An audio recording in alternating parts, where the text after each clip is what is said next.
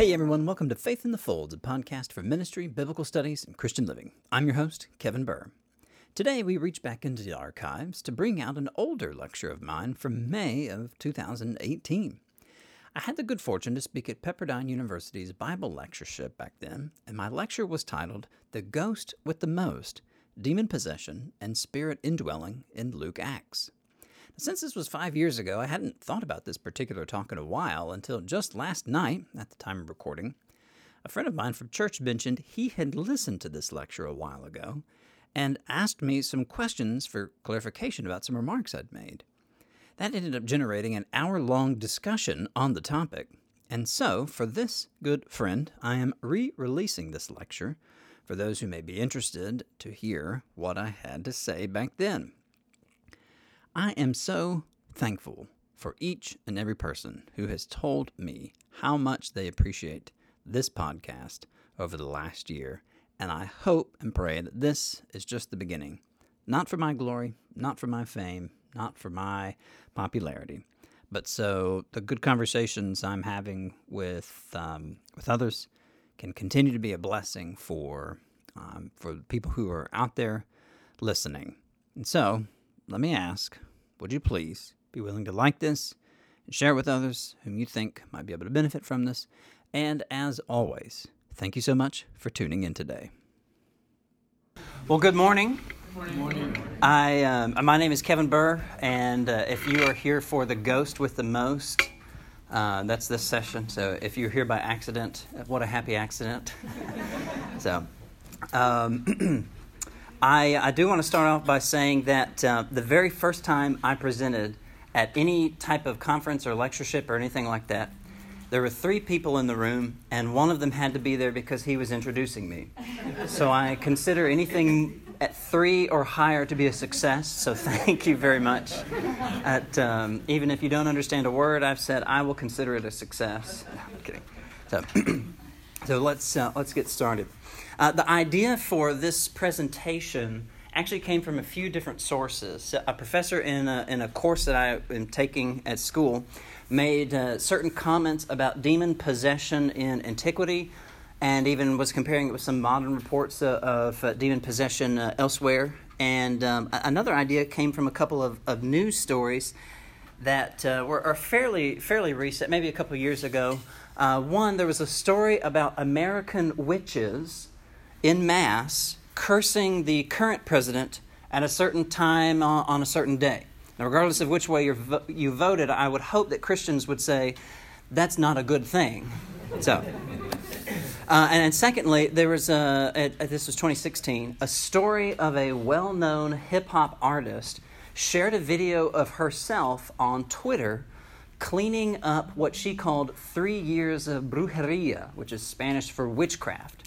Cleaning up 3 years of brujeria from her kitchen closet, and specifically what she meant was chicken sacrifices to perform her rituals. And I've got, if anybody knows the name Azealia Banks, that was her. She shared that video on Twitter. Interestingly enough, PETA came out in response to that and said that Azealia Banks could be a good witch without having to use chickens for sacrifices. I didn't know PETA was in a position to arbitrate what made for a good or bad witch, but it is what it is. And then lastly, on the flight here, so we flew in from Nashville on Sunday to hit up some of the local parks around here to do some hiking. There was a documentary about the real-life magic behind the magic in Harry Potter.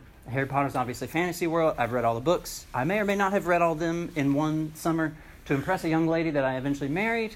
But I love the books, enjoyed the movies, but the documentary took maybe kind of a rose-colored picture of magical practices in ancient and medieval times. And so I mention these to say that in much modern practice of witchcraft, and especially in the ancient mindset, there really is a close connection between witchcraft and demons. And there's an abundance of magical texts from the ancient world, texts and amulets that call upon demons for aid or attempt to protect the practitioner or wearer from malevolent demons. Now, in a Judeo-Christian mindset, demon always is a bad thing. But in a Greco-Roman and a pagan mindset, Demon is kind of neutral, kind of like fire. It can be good, it can be bad, and it just depends on how you want to use it.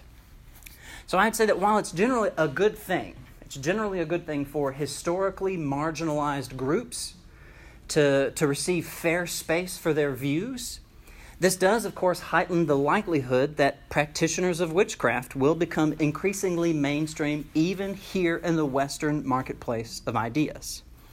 And so to better acquaint us with some of the phenomena that will likely become the new normal, maybe I'm an alarmist, but I think it is coming. I think so. In this study, I wanted to look at ancient Judeo-Christian demonology, paying particular attention to demonic interactions with human beings, and then to juxtapose some of that type of interaction with Holy Spirit indwelling, like we see in the books of Luke and Acts. And so these two phenomena are superficially similar. There's a filling of an entity with an external entity, being filled with some sort of foreign spiritual entity. But the differences make a difference. And the differences yield remarkably dissimilar social consequences. And so we'll work our way through Hebrew Bible and Apocrypha and some other types of things to get a broad view of what did people think about demons back then, so that will help inform us when we get to things that we can maybe more easily relate to, like the New Testament, and then help maybe inform us afterwards for further conversation. So that's kind of our roadmap for the rest of our time this morning. So in the Hebrew Bible, demons and demonic activity are actually pretty rare when compared with what we see in later Jewish texts, and especially the New Testament as well. There are two specific Hebrew terms that are used to refer to demon. One is shade, and the other is sa'ir. And they always occur in the plural. As the first is found in something like Deuteronomy chapter 32, verse 17, and another in Psalm 106, verse 37. So in Deuteronomy 32, which is the Song of Moses, Moses is admonishing the Israelites not to follow after their forefathers by turning away from God. And he mentions specifically how, quote, "They made him jealous with strange gods, with abhorrent things they provoked him. They sacrificed to demons, to shadim, not God." I'm quoting from the NRSV. Psalm 106 says how the psalmist recalls how the Israelites mingled with the Canaanites and participated in their sacrificial practices, rather than uprooting and destroying them.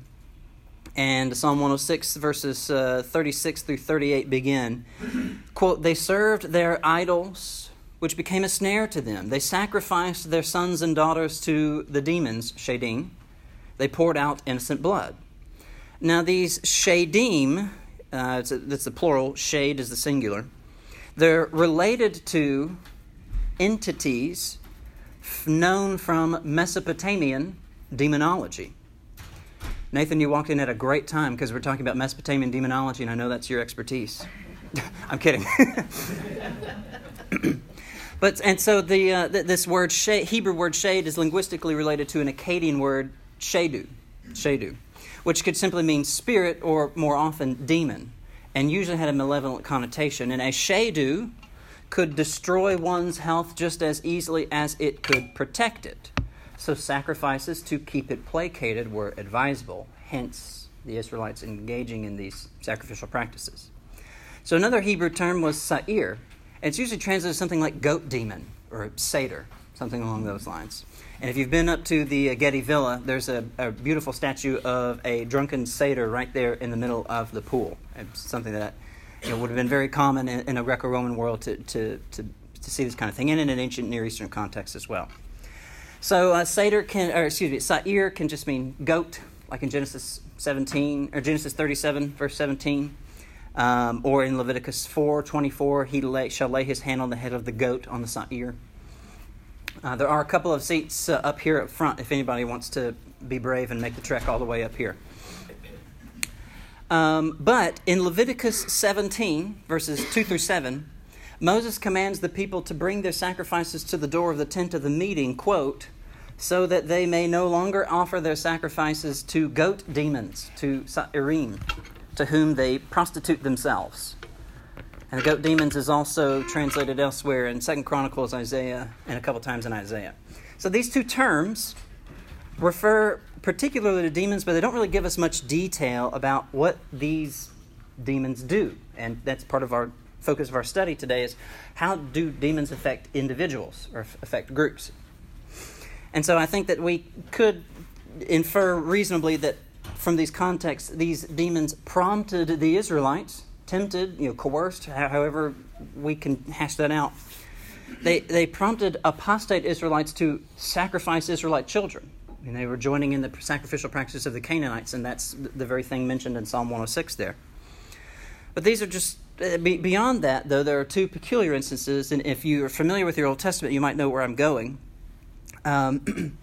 There's a phrase that is interesting in the book of Samuel, 1 Samuel. In 1 Samuel chapter 16, verses 13 and following, an evil or harmful, however you want to translate this Hebrew word, an evil or harmful spirit from the Lord came to terrify or torment Saul. So in this verse, 1 Samuel 16:13, in this verse the Hebrew Bible reads Ruach Ra'ah, and the NRSV accurately, very literally translate that as simply evil spirit. And maybe that's a little less nuanced, but the ESV says harmful spirit. Both ideas are pretty accurate. The Greek translation of the Old Testament, the Septuagint, translates this phrase pneuma poneron, which is a phrase that occurs occasionally in the New Testament. And so it's interesting to note that in 1 Samuel 16:14, 16:16, 16:23, and 18:10, so 4 places, the 4 places where this evil spirit, where this harmful spirit is mentioned, the author explicitly states that each time it's a spirit sent from God. That raises a whole host of questions that we simply just don't have time to get into. But the Hebrew term for sent, based on how it's used in these contexts, can mean something like rush toward or rush upon or rush into. Can also maybe mean to force entry into. And so this same term depicts how the Spirit of the Lord rushes upon or enters into Samson in Judges 14 and in Judges 15. And also the prophets whom Saul encounters and then later temporarily prophesies with before they begin to fall into a prophetic frenzy. The term used for this prophetic frenzy is related to the term Navi. And if you know the divisions of the Hebrew Bible, the Hebrew Bible in Hebrew, there's a Hebrew abbreviation called Tanakh, because you might have heard Tanakh before. So Torah, Navaim, which is prophets, and Ketuvim, which is writings. And so Navaim is just plural prophets. Navi is prophet. So the episode in 1 Samuel 18:10 involves a spirit which rushed upon Saul, and it caused him either to prophesy, that's a possibility, or probably a better possibility, in some sense to rage, sent Saul in some kind of rage. And so the sense of the New Revised Standard and English Standard Translation, they say rave within his house. Now I doubt that meant with strobe lights and glowed sticks and things like that. Saul's servants clearly view this action as unwelcome. They see Saul doing this and think this is obviously not a good thing. And this, because it mentions specifically, this evil spirit torments Saul. So the word for torment here is, it can mean to terrify or frighten someone. The Greek translation of this word in the Septuagint suggests that maybe some physical harm has come to Saul. It may be something like choking or strangling. Now, it could just be metaphorically. And there's some other options for translations elsewhere in the Liddell Scott Jones, a big lexicon of classical Greek, where something like vex or torment. And I think we can all agree that we need to start bringing the word vex back into common usage. Amen? So the Septuagint reading may indicate that this evil spirit has caused some physical harm. And the Hebrew, it's kind of up in the air as to what exactly has happened. But after the incident in 1 Samuel 18:10, there's just no further mention of this particular spirit. It appears as if the spirit serves no more purpose or no longer troubled Saul. It may have happened, we just don't know. But from a literary perspective, the evil spirit served to introduce Saul to David, maybe reintroduce them rather, and to bring these two into proximity and thereby juxtaposition, which is made clear in 1 Samuel 16, verses 1 through 13, where David receives his anointing and experiences the reception of the Spirit of the Lord, which Saul lost immediately following in 16:14. So Saul's only relief from this evil spirit comes, ironically, from the hand of his eventual replacement. And so in a case where music soothes the savage soul, David plays his lyre whenever Saul is tormented by this evil spirit, and it eventually relieves Saul. The contrast between these two men is most evident in 18:10, where Saul tries to pin David to the wall while David is in the process of playing his lyre, thus soothing Saul's torment. And if you've ever been in ministry, you know how sometimes it feels like you are trying to soothe the souls of the people who are trying to kill you. Quick caveat, I work at a great church, but I'm not unaware of some things that friends have encountered. So the political and military contrast between Saul and David has already been made apparent, and David's well liked by all in 1 Samuel 17 and 18 and so on. But the spiritual contrast is more subtle. So David, endowed with the Spirit of the Lord, the Holy Spirit, is the only one capable of soothing Saul's afflictions and treats Saul justly, even after Saul, who is tormented by an evil spirit, attempts to kill the one person of making him whole. Hence, ministry. I just find that this is kind of an interesting moment of self-sacrifice and servant leadership from David. David is not a model to be followed, absolutely, but in this instance, I think really he demonstrates how he's a man after God's own heart here. Precisely how David's playing soothes this spirit is not stated. But in its ancient Near Eastern context, the efficacy of David's actions just required no explanation. And it's so frustrating for us because there's so many things where we think, wait a sec, why does that work? We don't know. But later texts, later Jewish texts, especially coming from the Second Temple period, like the book of Tobit and certain portions from the Dead Sea Scrolls, depict demon possession and various means of exorcising demons, not unlike what we see in 1 Samuel. So in Tobit chapter 3, we read of a demon named Asmodeus, who plagued a woman named Sarah, who had married 7 men, but before consummation, each night, the demon had killed each husband. If you've never read the book of Tobit, please do. It's entertaining. It's got a great message about faithfulness to Yahweh. It's just a lot of fun. But the angel Raphael. So again, keep in mind this is apocryphal, and so there are named angels beyond just Gabriel and Michael. The angel Raphael, who left his brothers Leonardo and the other guys back in New York. I'm a child of the 80s and early 90s, so. But the angel Raphael, who's disguised for much of the story, is the traveling companion of the protagonist, Tobias, son of Tobit, who was carried away in the Assyrian captivity.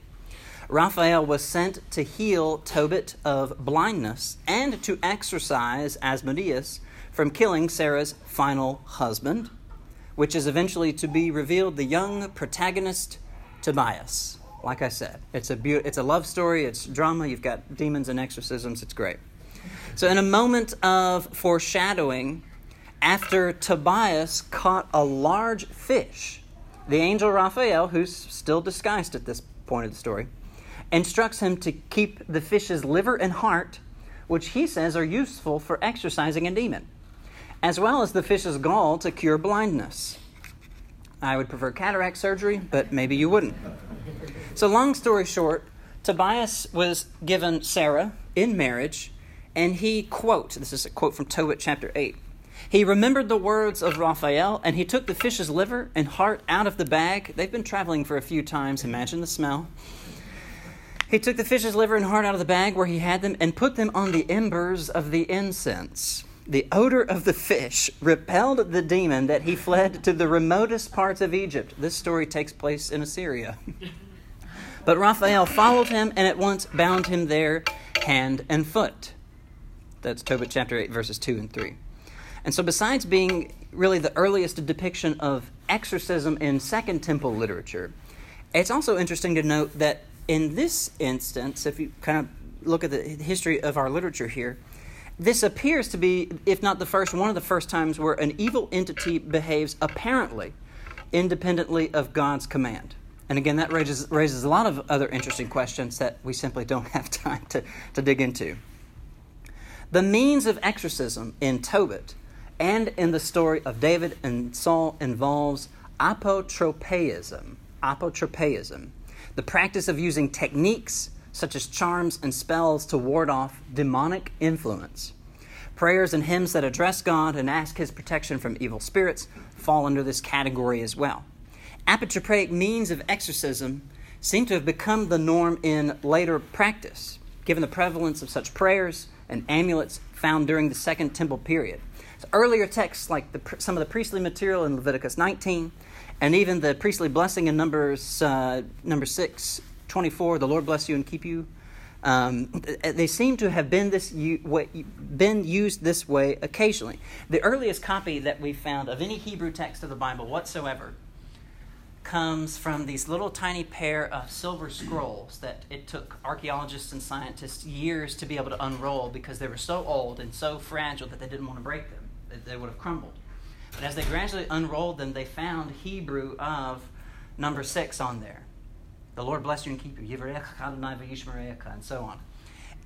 The thinking is that would have been used as some kind of protection against some demonic influence. If you've got that, it's like having your cross necklace, or we don't do holy water generally in churches of Christ, but something along those lines. That's the thinking.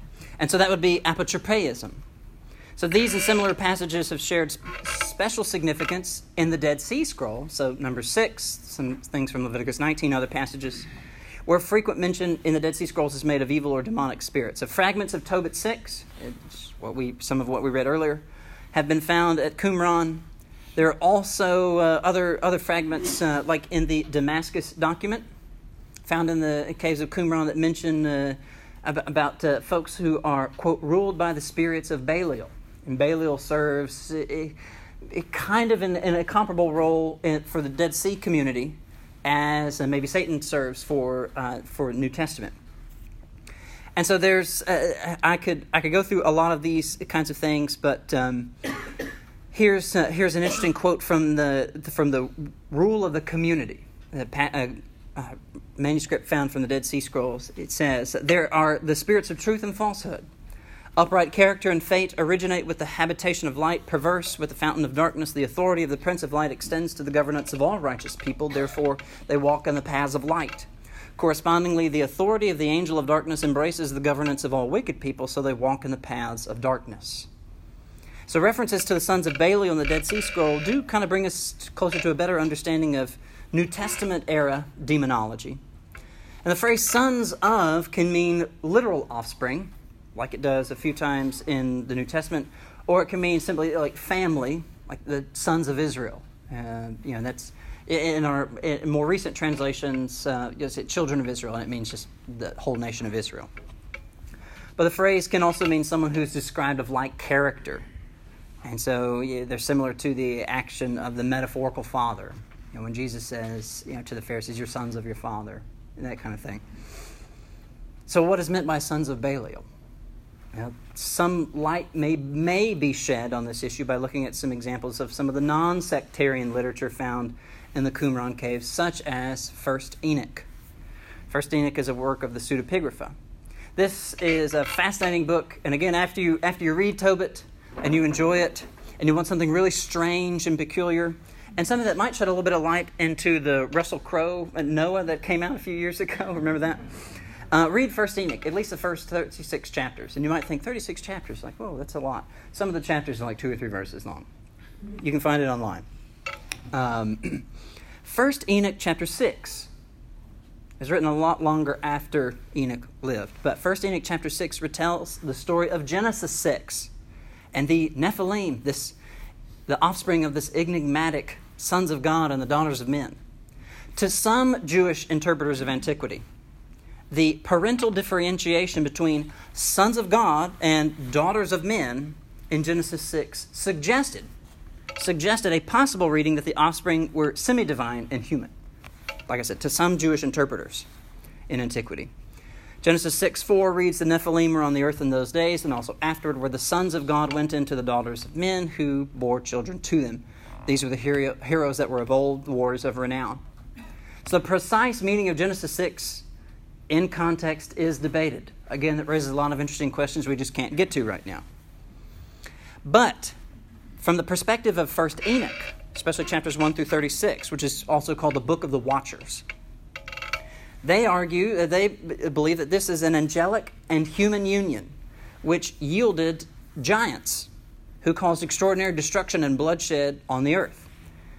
So 1 Enoch chapter 7 describes how the leader of these angels that rebelled against God compelled other angels and influenced other angels to go with him to teach people things like magic and witchcraft and things like that, and also induced some of these evil angels to take wives, and they bore children to them. And so these women bear these children, and they're giants. And eventually they have to answer for their crimes.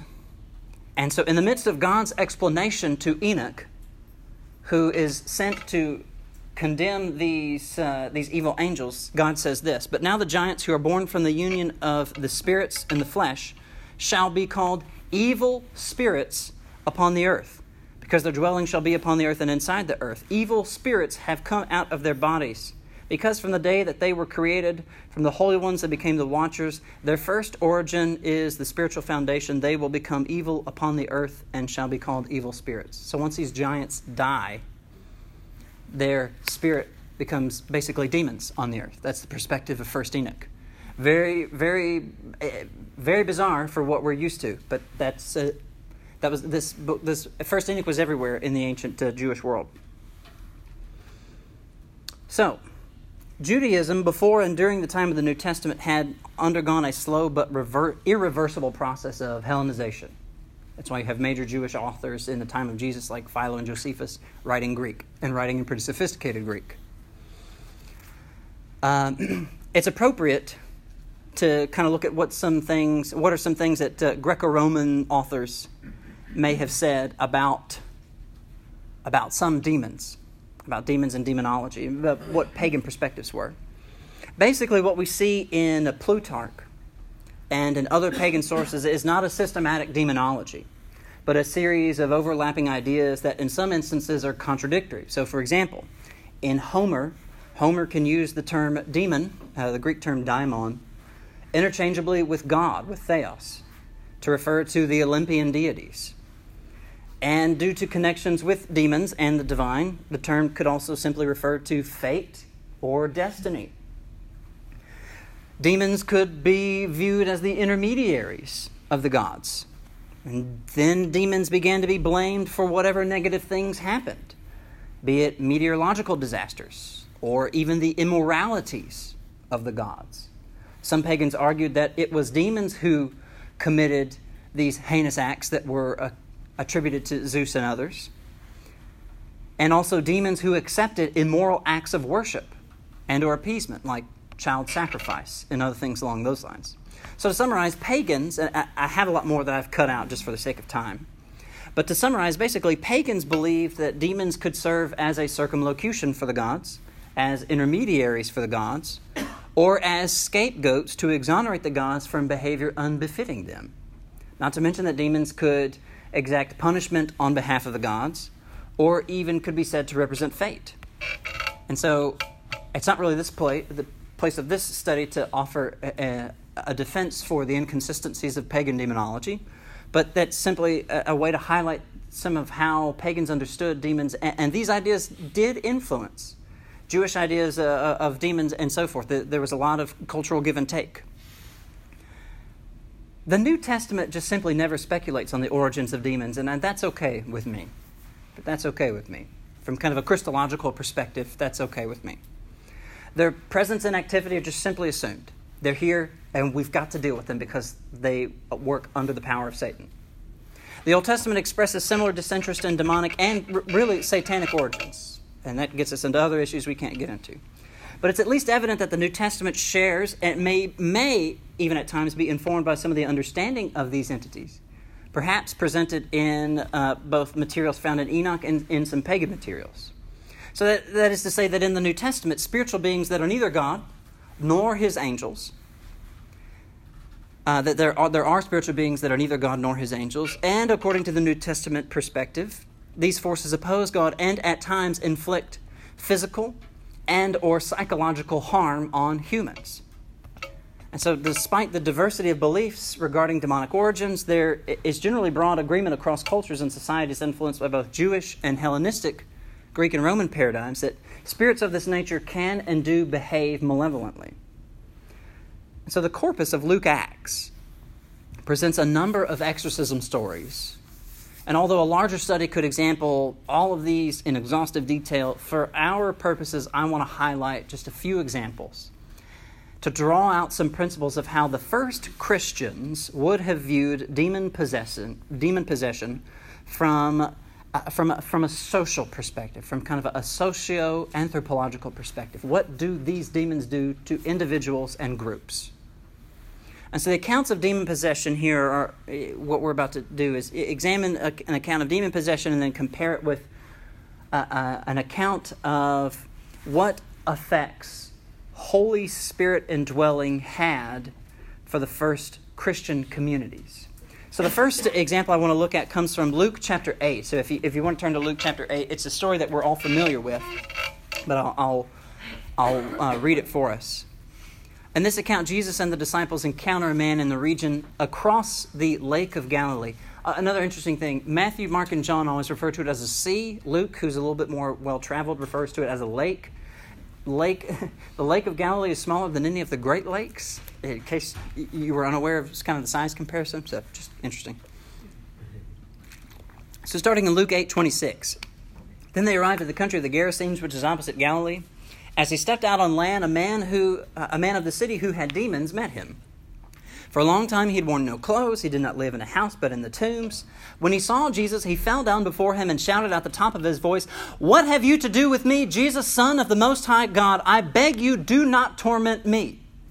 Interesting that he would use the term torment, especially when you compare with what happened to Saul earlier, how he was tormented. Jesus had commanded the unclean spirit to come out of the man. For many times it had seized him, and he was kept under guard and bound with chains and shackles, but he would break the bonds and be driven by the demon into the wilds. Jesus then asked him, "What is your name?" And he said, "Legion," for many demons had entered him. They begged him not to order them to go back into the abyss. Now there on the hillside, a large herd of swine was feeding, and the demons begged Jesus to let them enter these, so he gave them permission. The demons came out of the man, entered the swine, and the swine rushed down into the lake and were drowned. When the swineherds saw what had happened, they ran off and told it in the city and in the country. People came out to see what happened, and when they came to Jesus, they found the man from whom the demons had gone sitting at the feet of Jesus, clothed and in his right mind. They were afraid.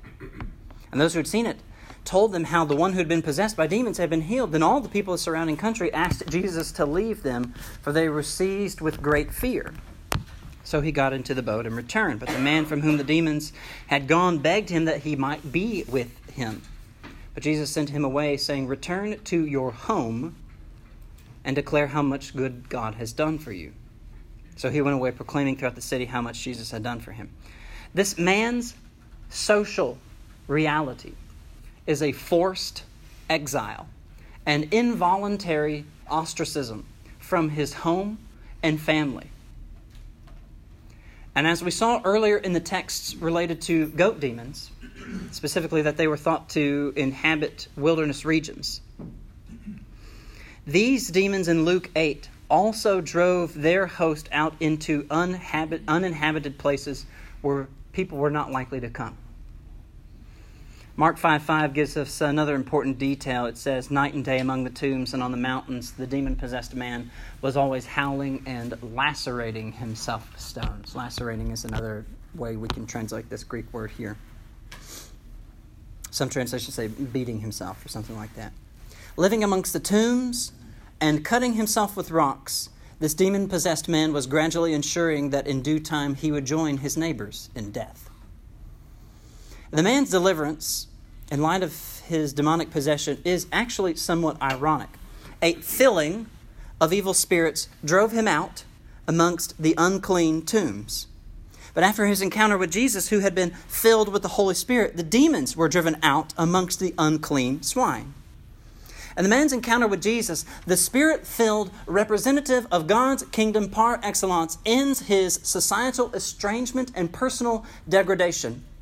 Jesus politely objects to the man's request to follow him, and instead he encourages him to be reunited with his loved ones in order to, quote, declare how much God has done for you. Jesus, as representative of the already arrived and still fast approaching kingdom of God, evident in large part, though by no means entirely, by the Spirit-filled church, Jesus restores this man's humanity to him by releasing him from egregious oppression and torturous dehumanization. So additionally, we can turn to Acts chapter 16. After Paul and his companions land in Philippi, they find a place of prayer and several women gathered together. According to Acts, this begins the Philippian congregation. So starting in Acts 16:16, Luke says, "One day as we were going to the place of prayer, we met a slave girl who had a spirit of divination and who brought her owners a great deal of money by fortune-telling. While she followed Paul and us, she would cry out, 'These men are slaves of the Most High God who declare to you a way of salvation.' She kept doing this for many days. But Paul, very much annoyed, turned and said to the spirit, 'I order you in the name of Jesus Christ to come out of her.' And it came out that very hour. But when her owners saw that their hope of making money was gone, they seized Paul and Silas and dragged them into the marketplace before the authorities. When they brought them out before the magistrates, they said, 'These men are disturbing our city. They are Jews and advocating customs that are not lawful for us as Romans to adopt or observe.' The crowd joined in attacking them, and the magistrates had stripped them of their clothing and ordered them to be beaten with rods, and they threw them in prison." Possession of this kind was common enough in the pagan world. This particular spirit that indwelt this girl is called a pneuma puthona, a spirit of a pythoness. The same sort of spirit that stood behind the most famous of all Greek oracles, the Oracle of Delphi, Oracle of Apollo, whose priestess was called a pythoness, after the Apollo who slayed the great python. It's this famous kind of spirit that empowers her to divine or to give oracles. The word Luke uses for her activity as she's doing this is mantuomai. And in the Greek translation of the Old Testament, that word is used exclusively for pagan divination. And it occurs only here in the New Testament. This girl is also described as a paidiske, which in the New Testament refers to a female of the slave class. As a slave, she was legally the property of her owners. A useful slave was profitable, if nothing else. But a slave possessed by a fortune-telling spirit could be quite lucrative, as Luke indicates.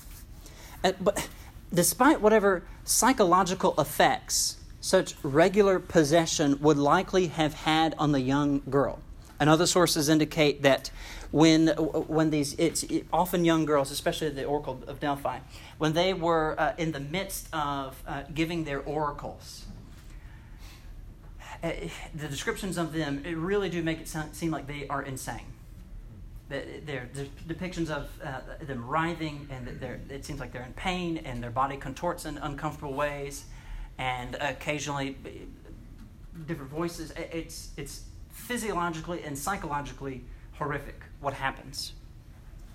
And whatever psychological effects of such regular possession would have had on the young girl, she's kept in this position, enslaved by her and exploited by her owners. But the Holy Spirit-filled community, on the other hand, does not engage in the economic enslavement and exploitation of its members. Instead, the Spirit-indwelt community embraces the suffering of its members and exalts those of low economic status, or in this girl's case in Acts 16, those of no economic status. In order that no one may be beholden to economic exploitation, Luke says in Acts 4, the whole group of those who believed were of one heart and soul, and no one claimed private ownership of any possessions, but everything they owned was held in common. With great powers the apostles gave their testimony to the resurrection of the Lord Jesus, and great grace was upon them all. There was not a needy person among them, For as many as owned lands or houses sold them and brought the proceeds of what was sold, and they laid it at the apostles' feet and distributed to those who had need. So in stark contrast to the rule of demons, which enfeebles and victimizes the host, those ruled and indwelt by the Holy Spirit long for and realize the liberation of their brothers and sisters by sacrificially giving of their own means and resources to redeem them from the all too easily exploited lower rungs of society. And the juxtaposition of demon possession and Holy Spirit indwelling in Luke Acts highlights how the kingdom of God is breaking into the world and destroying the works of the devil. It's evident in just these few episodes that demon possession is an egregious form of dehumanization that manifests in masochism, ostracism, enslavement, and exploitation, to name a few. But the indwelling of the Holy Spirit, represented either in the person of Jesus or in the Spirit-filled church, initiates the ultimate sublimation of humanity. In Luke 11:20, Jesus links the arrival of the kingdom of heaven with his power over demons. The kingdom of God in this verse and elsewhere in the Gospels envisions not necessarily a place like heaven, but primarily a quality or state like the reign or rule of God. The fact of the matter is that since the kingdom of God has broken into the world, albeit not completely, what were once considered hopeless situations and helpless persons are no longer found bereft of hope or help. The arrival of the kingdom of heaven has ushered in a new era for Christ's followers, and the old ways of the world are gradually crumbling under the pressure of God's reign. And Jesus' power over demons, therefore, is intended to be a clear sign that God's reign has broken into the world. And the ushering in of God's reign is accomplished in a unique way by the outpouring of God's own Spirit on his people in the last days, prophesied in Joel 2 and realized in Acts 2. In Joel chapter 2, verses 12 through 17, Joel calls for a nationwide repentance. And after this period of repentance, in Joel 2:18 through 27, he depicts how God will heal land and that plants, animals, and people will recuperate their losses. And so after repentance and healing in Joel 2:28, God says those famous lines, "I will pour out my Spirit on all flesh. Your sons and daughters shall prophesy. Your old men shall dream dreams, and your young men shall see visions. Even on my male and female slaves.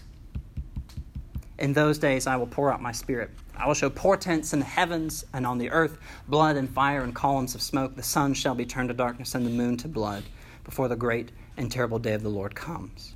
Then everyone who calls on the name of the Lord shall be saved." The indwelling and empowering Holy Spirit is the signpost that marks the beginning of the end of Satan's reign over the world. And where he once held persons under his demonic power, stirred up violence and bloodshed, degraded, enslaved, and exploited humans made in God's image, the Holy Spirit drives him and his deeds out by fostering peace and concord, dignifying, liberating, and empowering humans made in God's image. It is the Spirit's empowering presence that engenders the true and ultimate sublimation of humanity, rather than the worship of power that witchcraft and demons offer or try to. And so I think in light of this biblical paradigm, I think it's useful for us as Christians to be aware of what demon possession really does to individuals and groups. And it's useful for us to be biblically and culturally informed, to be aware of these differences so we can engage in fruitful conversations that, to me at least, seem inevitable. Thank you very much.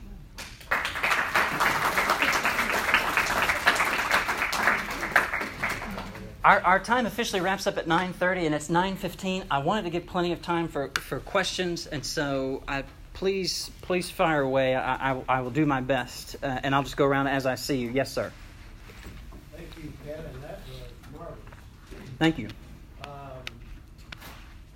sounds like something that you didn't want to talk about, but There were a few things I mentioned that I didn't necessarily need to talk about. Exactly. And it seems to me from this kind of data that you're driven to the conclusion that demonology was simply the worldview at a certain time. It's not even a heavy worldview in the Old Testament. But between the Testaments and Jesus' day, Greco-Roman. And so you think that the exorcisms and miracles and these sorts of things were just God dealing with the people on their own terms. What do you think about that? I think I generally think that that's right. That's where I am right now. A quick example. I think there's very particular reasons why maybe we aren't told specifically about the creation of the sun and moon in Genesis, but the greater light and lesser light. And that there's careful distinction in Genesis creation accounts to say these are not gods themselves. These are not gods themselves. And obviously, if we take the Old Testament seriously in its presentation of faithlessness in the majority of the Israelites, obviously faithfulness was an issue. And so why muddy the waters? Yeah, why need to know about all these other things when they had seen everything and continued to tell the stories and yet still had all the trouble?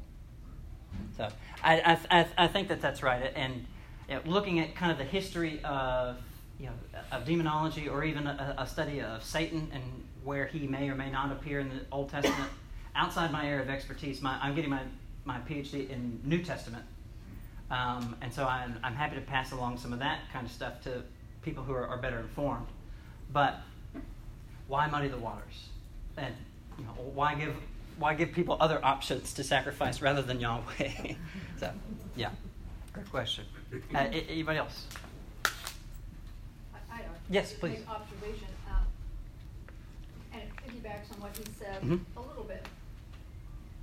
Some of the demon possession that we see in the Bible, we now know as illnesses, and then others are not as readily explained. Like this young girl who they call a fortune teller. In Acts 16, yeah. And maybe she'd been trained by her owners to do certain things. I don't know, but I've just always wondered why some things are pretty clearly illnesses today and others are not as easily explained. Did you notice any differences? So, yes. And again, so I'm... Does anybody here know the name Richard Oster from Harding School of Theology in Memphis? And people familiar with that? I'm a student of Richard Oster's, and so, and also I'm writing my dissertation with Craig Keener at Asbury Seminary. Both guys who are very well versed in primary sources of the ancient world, specifically Greco-Roman ancient world. The more we generally know about the world in which the Bible was written, Old and New Testaments, the better we're able to understand some of the kinds of things that are going on in there. So I mention all that to say there are discussions amongst pagans that differentiate between demon possession and mental illness. Pagans are having that same kind of discussion as well. And I'm trying to find, it was something that I skipped over because, like I said, I wanted to make sure that we had plenty of time to be able to do that. I may have dropped it down into a footnote in here, but there's a work where basically a pagan doctor, a pagan physician, is complaining that people are... Okay, here it is. I cut this out, but I said unbalanced mental states and the behavior of demon possession, so mental illness and demon possession, were similar enough to draw some criticism from Hippocrates against... that's not related to the word hypocrite, by the way, just in case. Hippocrates, he criticized them against would-be healers who treated not the medical condition, but, and then I quote from him, but prescribed for them purifications and cleansings, most of their talk turning on the intervention of gods and demons. And that's quoted from a work called The Sacred Disease. And so you are correct that in our perspective, we look at these kinds of things and say, man, some of this stuff really does look like what you could find in the DSM, for psychology and psychological disorders. And then there's some other things that are just clearly demon possession, or all the signs indicate that way. Pagans were having that kind of conversation as well. And so that's not... It's all too easy for critics of not just the New Testament or the Bible, but critics of the ancient world in general, to dismiss that and say, well, they didn't know what they're talking about. They called it demon possession. That's because they were all, hyper polytheists and they're dumb and uneducated and they didn't know what they're talking about. Well, people who say that kind of thing about the ancient world run the risk of maybe showing their lack of education about this kind of thing. So yeah, long answer for that question. Yes, ma'am. This is a long roundabout question. I'm wondering, does Pepperdine, in teaching missionaries or any other organization that's teaching missionaries how to deal with present-day cultures that believe in this kind of spiritual ability to speak to the dead? In the context of this, when I was visiting some missionaries from, I think they were the World Gospel Mission or something like that, down in Brazil, they took a number of us visitors to see a macumba ceremony down in Brazil, if you're familiar with that. I'm not. So the macumba is the local Brazilian voodoo type of spiritual thing. Okay. And the missionaries would have to deal with that when you're teaching converts, right, that they believe in this thing. And so they took us down as an educational experience, and we were there, and this person began smoking the cigar and breathing in the incense. And supposedly in the trance state could then be an intermediary to speak to the spirits of the dead for questions that people in probably the locals had for their departed dead. Right.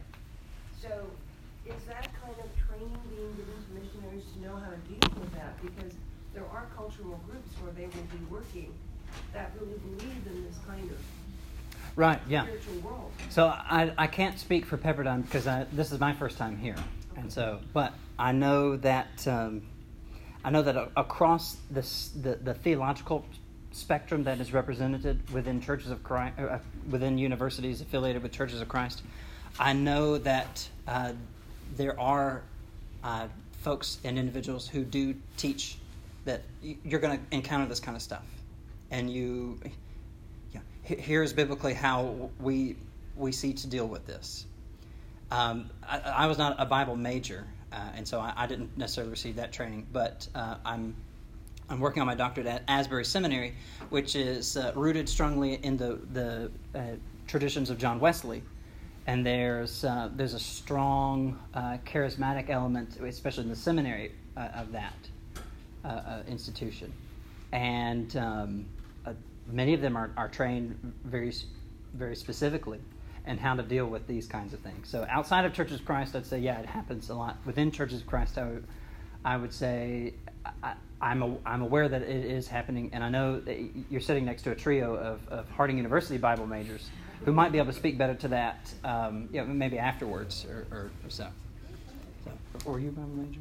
No. So maybe two. Closer. Yeah, close. Yes, sir.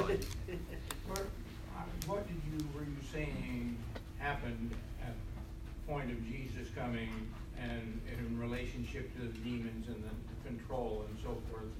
Did I understand that correctly? That there is a difference in your mind as to what the demons could do? Yeah. So this was something that I found interesting, and because I saw it as kind of marginally related.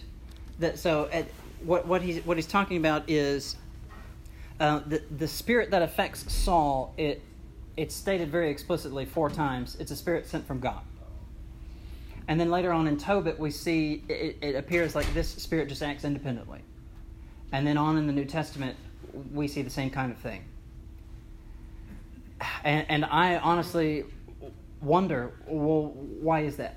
Maybe Saul was a special case because he was supposed to be the Lord's anointed, and so maybe that's the exception. And the rule was that generally demons kind of operated how they saw fit. To be honest, I'm not 100% sure, but the way that the New Testament and other literature from the period of the Second Temple Judaism present demons, it does seem as if they operate independently of God's command, and that they do harm individuals because that is what they want and intend to do, and that that is part of the reason why Jesus came, in order to basically boot that stuff out. And so the issue of divine control and foreknowledge and all that gets into a lot of other issues that I didn't have time to do in this study, and would not be able to, I think, give a satisfactory answer in the 3 minutes that we have left. But did I give you just a little bit? It really does. It's assumed that they can do this kind of thing in the New Testament, and it's just not explained in a lot of detail. Are you saying that's totally wiped out even in the countries where they really believe this, as he's talking about? Are you asking me, do I believe that demon possession happens today? Yes, I do. I personally have not seen it. I don't think so. If I have, then I was unaware.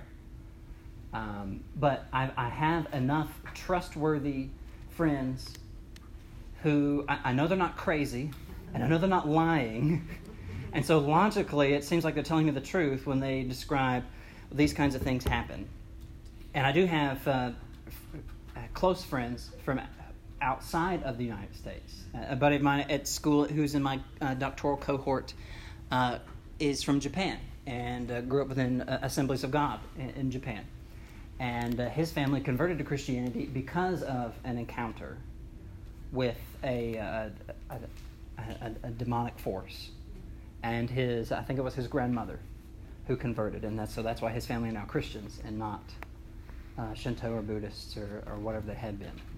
So yes, I would say, based on everything I know and see, I do see that is still part of the church's mission today. And maybe that ruffles some feathers, and if it does, we can talk about it. But I don't see that it just all stopped. It's certainly not in the New Testament, because in a 3rd century source, and I don't have it here, but in a 3rd century source, there's a Christian who says, you want to know how you can tell a real Christian? Bring in any demon-possessed pagan, and a real Christian can exorcise that demon. I got that in Craig Keener's 2 volumes book on miracles. The test for fellowship, huh? Yeah. How would you like that? Yeah. Yeah. Can you sing Father Abraham, or can you exorcise a demon? Which one? Yeah. So in a 3rd century source. So people who say that all that stopped in the 1st century, again, they don't know the ancient world. Yes, ma'am. How do you see the church dealing with demon possession? Because there are places in the scripture that say, like Mark 16:17, that says, "And these signs will accompany believers; they will cast out demons in my name." And in John 14:12, he says, "Anyone who believes in me, do the things I've been doing," and that is one of the things he was doing. Right. Yeah. So, how do you see the church dealing with that? I think, because we're at time, this will be our last question. I think I see within sort of broader Christianity, I do see a lot of folks engaging in this kind of thing. I've heard enough stories from, again, trustworthy individuals who grew up outside of the United States to where this kind of thing happens regularly enough to where they're sensitive to this. Within the United States, and especially within Churches of Christ, because that's my background, and I currently minister for a small Church of Christ in Kentucky, I don't see a lot of it. And I think it's because one of our... I want to word this very carefully, because I don't like throwing people or institutions under the bus when they don't necessarily deserve it. The Churches of Christ historically have a lot of good things to offer, and my wife and I choose to remain within Churches of Christ. That being said, I think we have historically had an anemic pneumatology. Just our understanding of the Spirit has been very poor, and I understand some of the historical reasons why maybe that was the case. But I am seeing more folks within Churches of Christ kind of have an awakening to these sorts of things. Now, the brothers and sisters of different traditions have been there for a while, and so it's I don't want to say maybe we're playing catch-up, but maybe we're playing catch-up a little bit. So I'm seeing it happen a little bit more, where people are starting to have conferences where the theme is the Holy Spirit. Here we are. But I do see more of us starting to say there's a reality here that maybe we haven't been sensitive to, and I think it's time to. So I see some people involved in this through, just talking more openly about the Holy Spirit and asking, what does he do, rather than saying what we think he doesn't do. And I don't want to, I don't want to use sectarians as a punching bag, but I think that has been true for many within churches of Christ, not necessarily those who were sectarian. I didn't grow up in a sectarian Church of Christ, but I still didn't hear much about what the Spirit actually did. So, thank y'all so much. I really appreciate everybody being here. Thank you so much.